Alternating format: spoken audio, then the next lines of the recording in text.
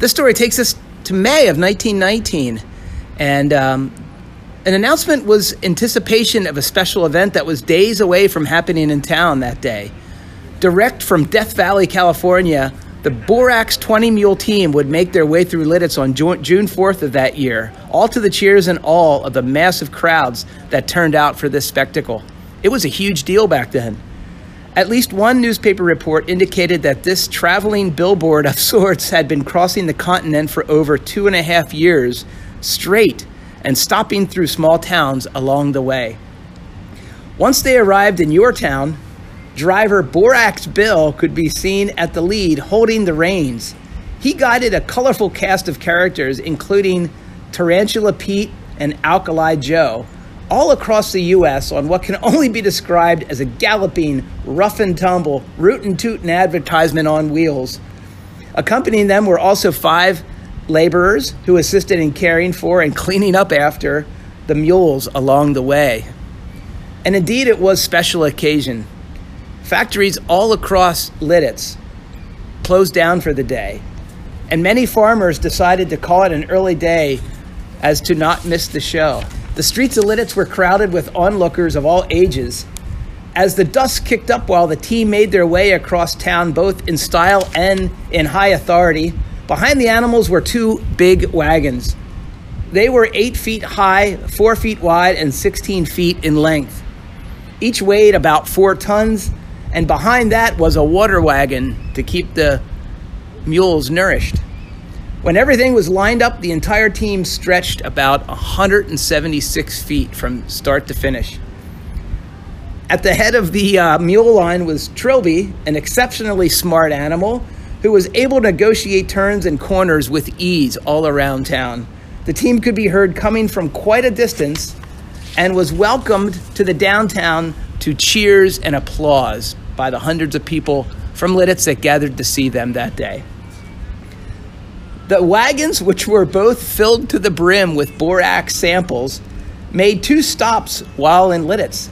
Each destination happened to be a local grocery store. Makes sense there. They no doubt had borax stocked on their shelves, and that was probably the reason why they stopped there. With bells attached to their reins, the mules roared up Main Street, and at 3:30 p.m. they made their first stop at Poutz's department store, which was once located at 8 East Main Street. While there, good old Tarantula Pete gave a 10-minute lecture. Next, the team proceeded to Lehman and Leeds grocery store, which was once located at 49 North Broad Street. There, another speech was made while even more samples were tossed out to the crowd. Borax Bill could be seen leading the team as they traveled east along Main Street in front of the Lititz Springs Park. That evening, the entire caravan spent the night on the grounds of the EB Shoe Factory, which at the time was located a block off of North Broad Street. While in Lancaster County, after leaving Lititz, the team made several other stops along the way in neighboring towns. They visited Lancaster City, and on June 3rd, they also traveled to New Holland, which is right down the road here from Lititz.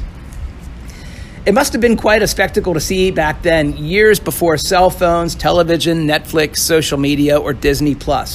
That was the big entertainment for the day. These days, there's a Borax Bill Park in California, whose address, naturally, is 20 Mule Team Parkway. That's pretty cool.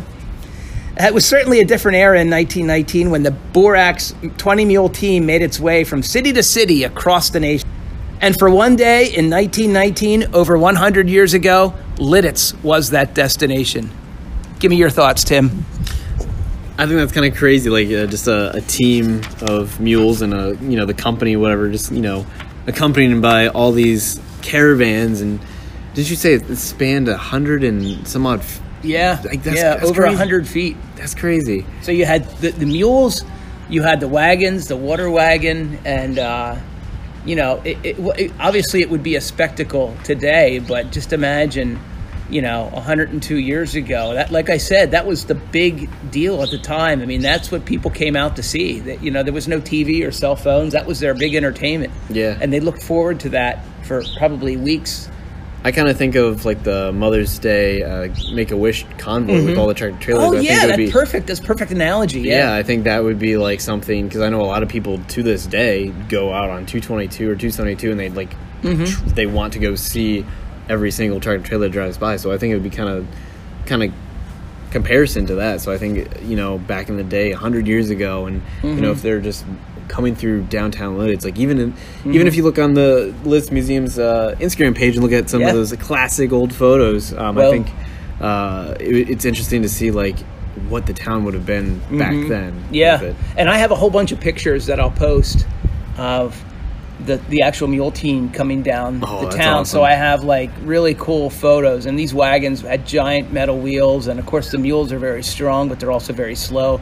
but they help pull that whole caravan. Yeah. And the pictures are really neat. I also did on West Lincoln Avenue, I went out to the exact spot about 2 or 3 years ago where they were coming down the road, and I did like a melding of like then and now. So you can see like the sides of the sidewalk, what they look now, and the current buildings, but then in the middle you see the Mule team coming down. So that's pretty cool. So are you enjoying these history segments, Tim? Or yeah, absolutely. I think obviously I'm getting with the right man, Mr. Lititz himself. I think definitely knowing more about these different things. I know a couple episodes before was having the Air Force Base here in Lititz, and now this, and I just think it's definitely kind of cool to see just a little bit behind the scenes and the history behind this cool little town. Yeah. Well, all right. Well, thanks for listening, everybody. We really appreciate your listenership. Tim, we now have over 3,500 spins.